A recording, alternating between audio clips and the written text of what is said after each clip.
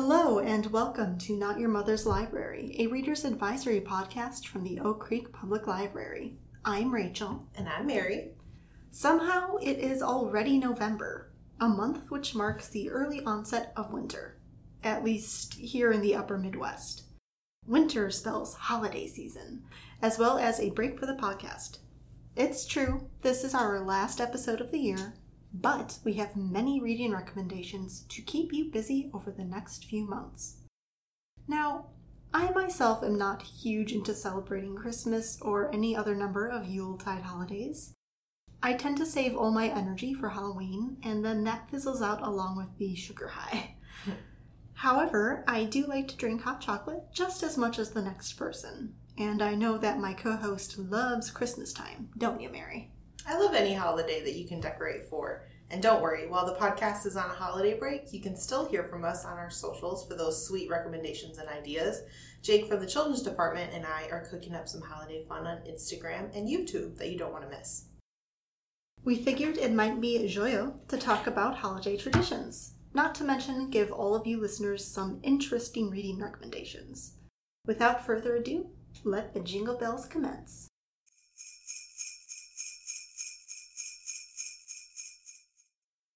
I'm going to be controversial here for my first pick. Is this a Christmas story, or does the story just happen to be set around the holiday? It's the timeless Die Hard dilemma. I'm going to say it is a Christmas story and recommend James Patterson's The 19th Christmas. For those of you who have read James Patterson, this title is part of the Women's Murder Club series. If you haven't read the series, this book can be read as a standalone, and you'll enjoy it just as much. It follows Detective Lindsay Boxer and her friends in the Women's Murder Club. In the month of December, crime is down. It feels as if even the courts are showing some Christmas spirit. The news cycle is so slow that journalist Cindy Thomas is on assignment to tell a story about the true meaning of the season for San Francisco. Then, a criminal known only as Loman seizes control of the headlines. He is planning a deadly surprise for Christmas morning. He has commissioned dozens of criminal colleagues to create distraction so that his crimes will be harder to solve. A very supervillain move. All that Lindsay and the San Francisco Police Department can figure out is that Loman's greed for money, for bloodshed, for attention is limitless. Solving crimes never happens on a schedule, but as this criminal mastermind unleashes credible threats by the hour, the month of December is upended for the Women's Murder Club. Avoiding tragedy is the only holiday miracle they ask for. Now, if you're a fan of crime and Christmas and cake, Christmas Cake Murder by Joanne Fluke is going to be your new favorite book. When Hannah moves to Lake Eden, Minnesota, she finally begins to realize her dream of opening her own bakery, The Cookie Jar. She starts to get into the groove of this new town and agrees to help out with a Christmas ball that will honor a local woman in hospice care, Essie Granger. When Hannah spends more time with Essie, she discovers what she thinks is a talent for storytelling. She begins to realize that the notebooks full of handwritten crime fiction she found may not be fiction at all. Can she solve this new mystery and prevent a Christmas disaster? This happens to be the second book in the series. If you would like to read the first one, Raspberry Danish Murder is all yours. Yes, it's getting colder. From all the cold-blooded murder. Ugh. But when does winter actually begin? It depends where you live. The winter solstice is the longest night of the year. In the northern hemisphere where we are, that'll be around December 21st. The southern hemisphere won't see it happen until June 21st, because that's how astronomy works. North and south poles make everything topsy-turvy. Anyhoozle, an article written by The Good Trade tells us the following. Throughout history, societies across the world have held festivals and ceremonies marking winter solstice, the day of the sun's rebirth. Most often, winter solstice celebrations honored the symbolism of fire and light, along with life, death, the rising sun, and the moon. Examples include Saturnalia and Yule, but there are others. I quite like the idea of solstices because they're not directly tied to any single religion, meaning that they can be enjoyed by everyone. It is also worth noting that many contemporary holiday traditions were borrowed from ancient solstice celebrations. If you are interested in helping your kids learn about this special time of year, I recommend The Shortest Day, Celebrating the Winter Solstice by Wendy Pfeffer. It describes how and why daylight grows shorter as winter approaches, the effect of shorter days on animals and people, and how the winter solstice has been celebrated throughout history.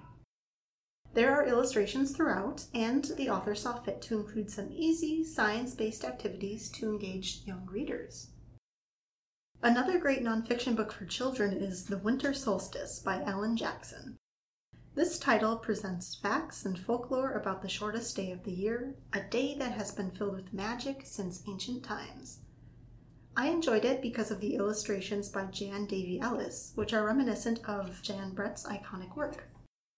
If you're more interested in celebrating the solstice as an adult, I recommend The Return of the Light, 12 Tales from Around the World for the Winter Solstice by Carolyn McVicker Edwards. It is an older-ish book published in 2000, and there aren't many copies available in the library system, but I'm suggesting it because it is so comprehensive. The storyteller includes tales from North America, China, Scandinavia, India, Africa, South America, and Polynesia. It's usually a good sign when populations that aren't just from the US and Europe are included in the mix, wouldn't you say?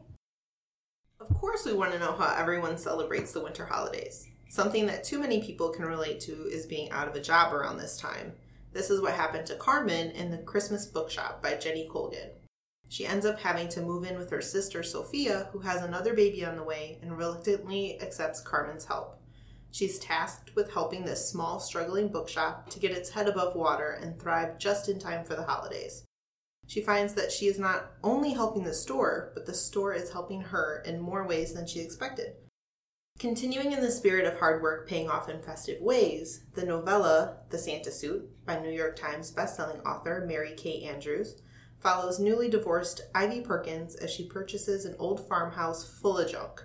The previous owners left so much to clear out that now Ivy has a full-time job in organizing and purging all of the miscellaneous stuff. However, at the top of the closet, Ivy finds a vintage Santa suit with a note in the pocket from a little girl with a Christmas wish for her father to come home from war. Now it's Ivy's mission to find out who made this wish and if it ever came true. Her quest forces her to head out into the community looking for answers when she just wanted to be left alone in the aftermath of heartbreak. She finds a welcoming town and maybe even a second chance at love. What more could you ask for in a winter story? When I think winter, I think of the cold and the snow. And what place is really cold? Well, Scandinavia! Yeah. We're talking Denmark, Sweden, Finland, Norway, Iceland. You're shivering just thinking about them, aren't you? Yep. Scandinavia is where traditions such as the Yule log come from. But did you know that it is also the home place of evergreen decoration? What about hanging mistletoe? Even the Norse god Odin is said to be the original ideation of Father Christmas, given his long white beard and wandering nature. To learn more, I heartily recommend the book Have a Cool Yule, How to Survive and Enjoy the Midwinter Festival by Melusine Draco. She covers all sorts of rites and ceremonies, both from the Old World and more contemporary neo-paganism. For readers who want something less spiritual and more cultural, try The Nordic Baking Book by Magnus Nielsen. This guy has a fantastic name, and it turns out he has been featured in the television series The Mind of a Chef and Chef's Table on Netflix. Let me ask you a question, Mary. What are holidays for, if not for cookies? No idea. Well, this book has got your cookies, plus cakes, pastries, breads, and every other baked good under the sun. There are 450 recipes in total. If you don't like hanging around in kitchens, but still want to make good use of your hands, I recommend Stitch Mountain, 30 Warm Knits for Conquering the Cold, written by Laura Zander. The model on the cover of this book is wearing what could be described as a hideous fuzzy scarf while gazing at the reader rather seductively. I love everything about it. Inside, though, is a beautiful collection of cozy, cold-weather knitwear inspired by snowy mountain landscapes and the skiers and snowboarders who have conquered their slopes. These stylish garments include hats, headbands, cowls, mittens, scarves, and sweaters. If you are like me and vastly unskilled when it comes to textiles, instead try Natural Tables, Nature-Inspired Tablescapes for Memorable Gatherings by Shelley Pomeroy. This one is perfect for the holidays. It reminds me of hygge, which is a Danish and Norwegian concept encompassing a feeling of comfort, warmth, and general coziness. Natural Tables blends this idea with Swedish minimalism to create truly beautiful tableaus. The book includes style tips for picking themes and color palettes, as well as simple recipes to fill the dishes on your table. Hygge is the best aesthetic. It's what makes me crave fall and winter, honestly. I'm going to jump into the fantasy realm here with my next pick, Krampus, the Yule Lord by Bram. Krampus in this novel is a child of Loki, the Norse god of mischief, and is the spirit of Yule. One Christmas Eve in Boone County, West Virginia, songwriter Jesse intervenes when he sees men in black attacking a white-bearded gent in a sleigh. Yeah, it's Santa. But he's the bad guy. What?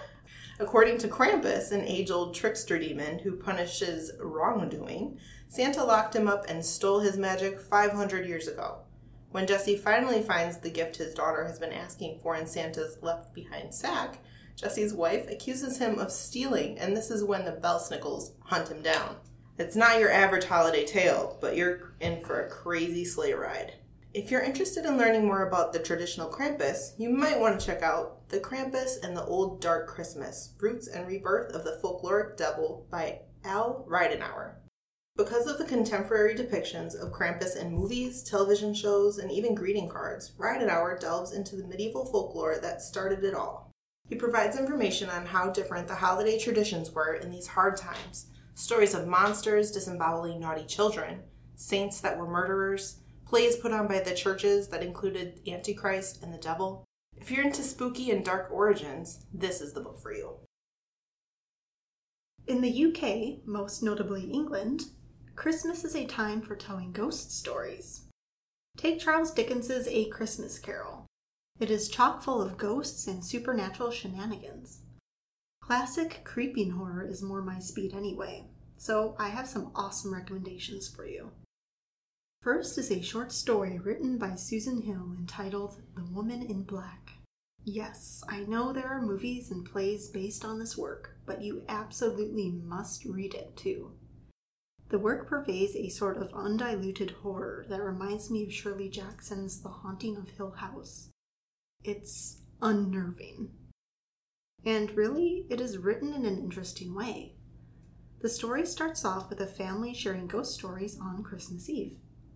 The man of the house, a retired lawyer named Arthur Kipps, is asked by his stepchildren to take part. He tries to laugh it off and say he isn't interested, but they keep egging him on, and eventually he's like, you know what? The story I have to tell is too dang scary for y'all. Thusly, he yeets himself on out of there to go and be all broody. Arthur later comes to the conclusion that though he is unable to tell his tale to others, he is going to write it all down as a way of exercising his inner demons. The story he writes is of the Woman in Black. If that isn't the best way to start a spooky story, by saying that it's too horrific to handle, alright, I'm hooked, sign me the heck up. So, Arthur reminisces about when he was first starting out as a lawyer and was sent out to settle the estate of one deceased Mrs. Alice Drablow. Drablow lived at Eel Marsh House, which is an old manor home located beyond a causeway that gets cut off from land whenever the tide comes in. Talk about isolation. Add in a healthy dose of fog and some mysterious noises coming from the surrounding moor, and you've got yourself a haunted house.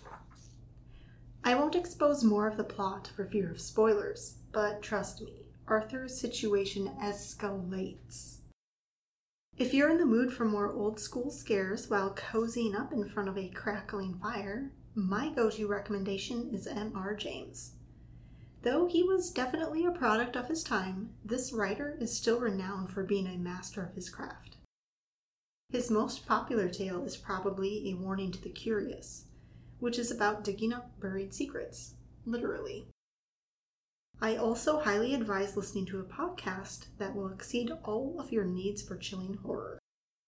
Shadows at the Door is based out of England, and its hosts specialize in bringing to life a collection of macabre tales and spirited debate. Drawing on the haunted landscapes of classic folk horror, the podcast lifts the veil on some of your favorite ghost stories and presents new fables throughout a series of audio dramas. It artfully showcases the unsettling, the unearthly, and the uncanny, with new tellings of beloved ghost stories and spectral yarns created exclusively for the podcast by some of the most exciting writers in modern horror. They actually dramatized A Warning to the Curious and did a special Drunk Ghost Stories episode of The Woman in Black that are both 100% worth listening to on a dark and snowy night, perhaps with a cup of mead. If you like Christmas ghost stories, I'll do you one better with a Christmas ghost story with time travel to the Victorian era. Ooh. My next pick is Ball Gowns and Butterflies, a novella by Kelly Armstrong. This title is part of a short series, A Stitch in Time, but you can certainly read it as a standalone story. But I definitely encourage you to read the whole thing. It's a wonderful story about a Canadian professor who is plunged into the Victorian era through a portal in her childhood bedroom, which happens to be in a manor in the North Yorkshire moors. She gets to experience her first Victorian Christmas and maybe even a ball.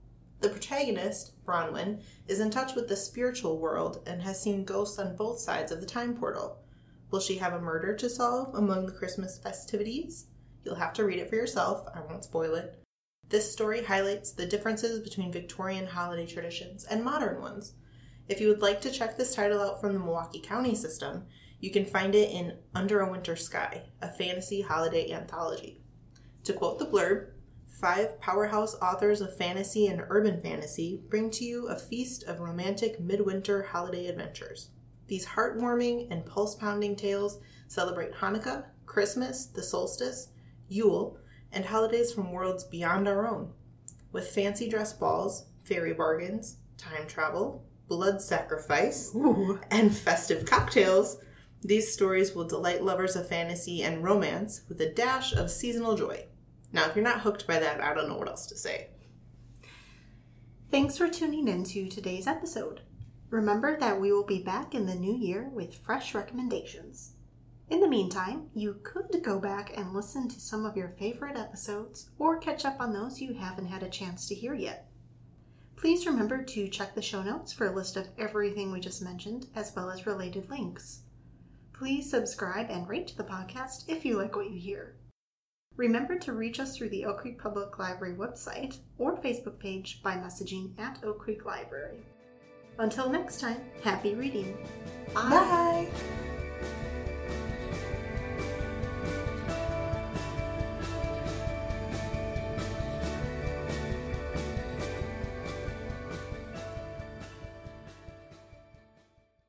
First is a short story written by Susan Hill entitled The Woman in Black. Is how that came out.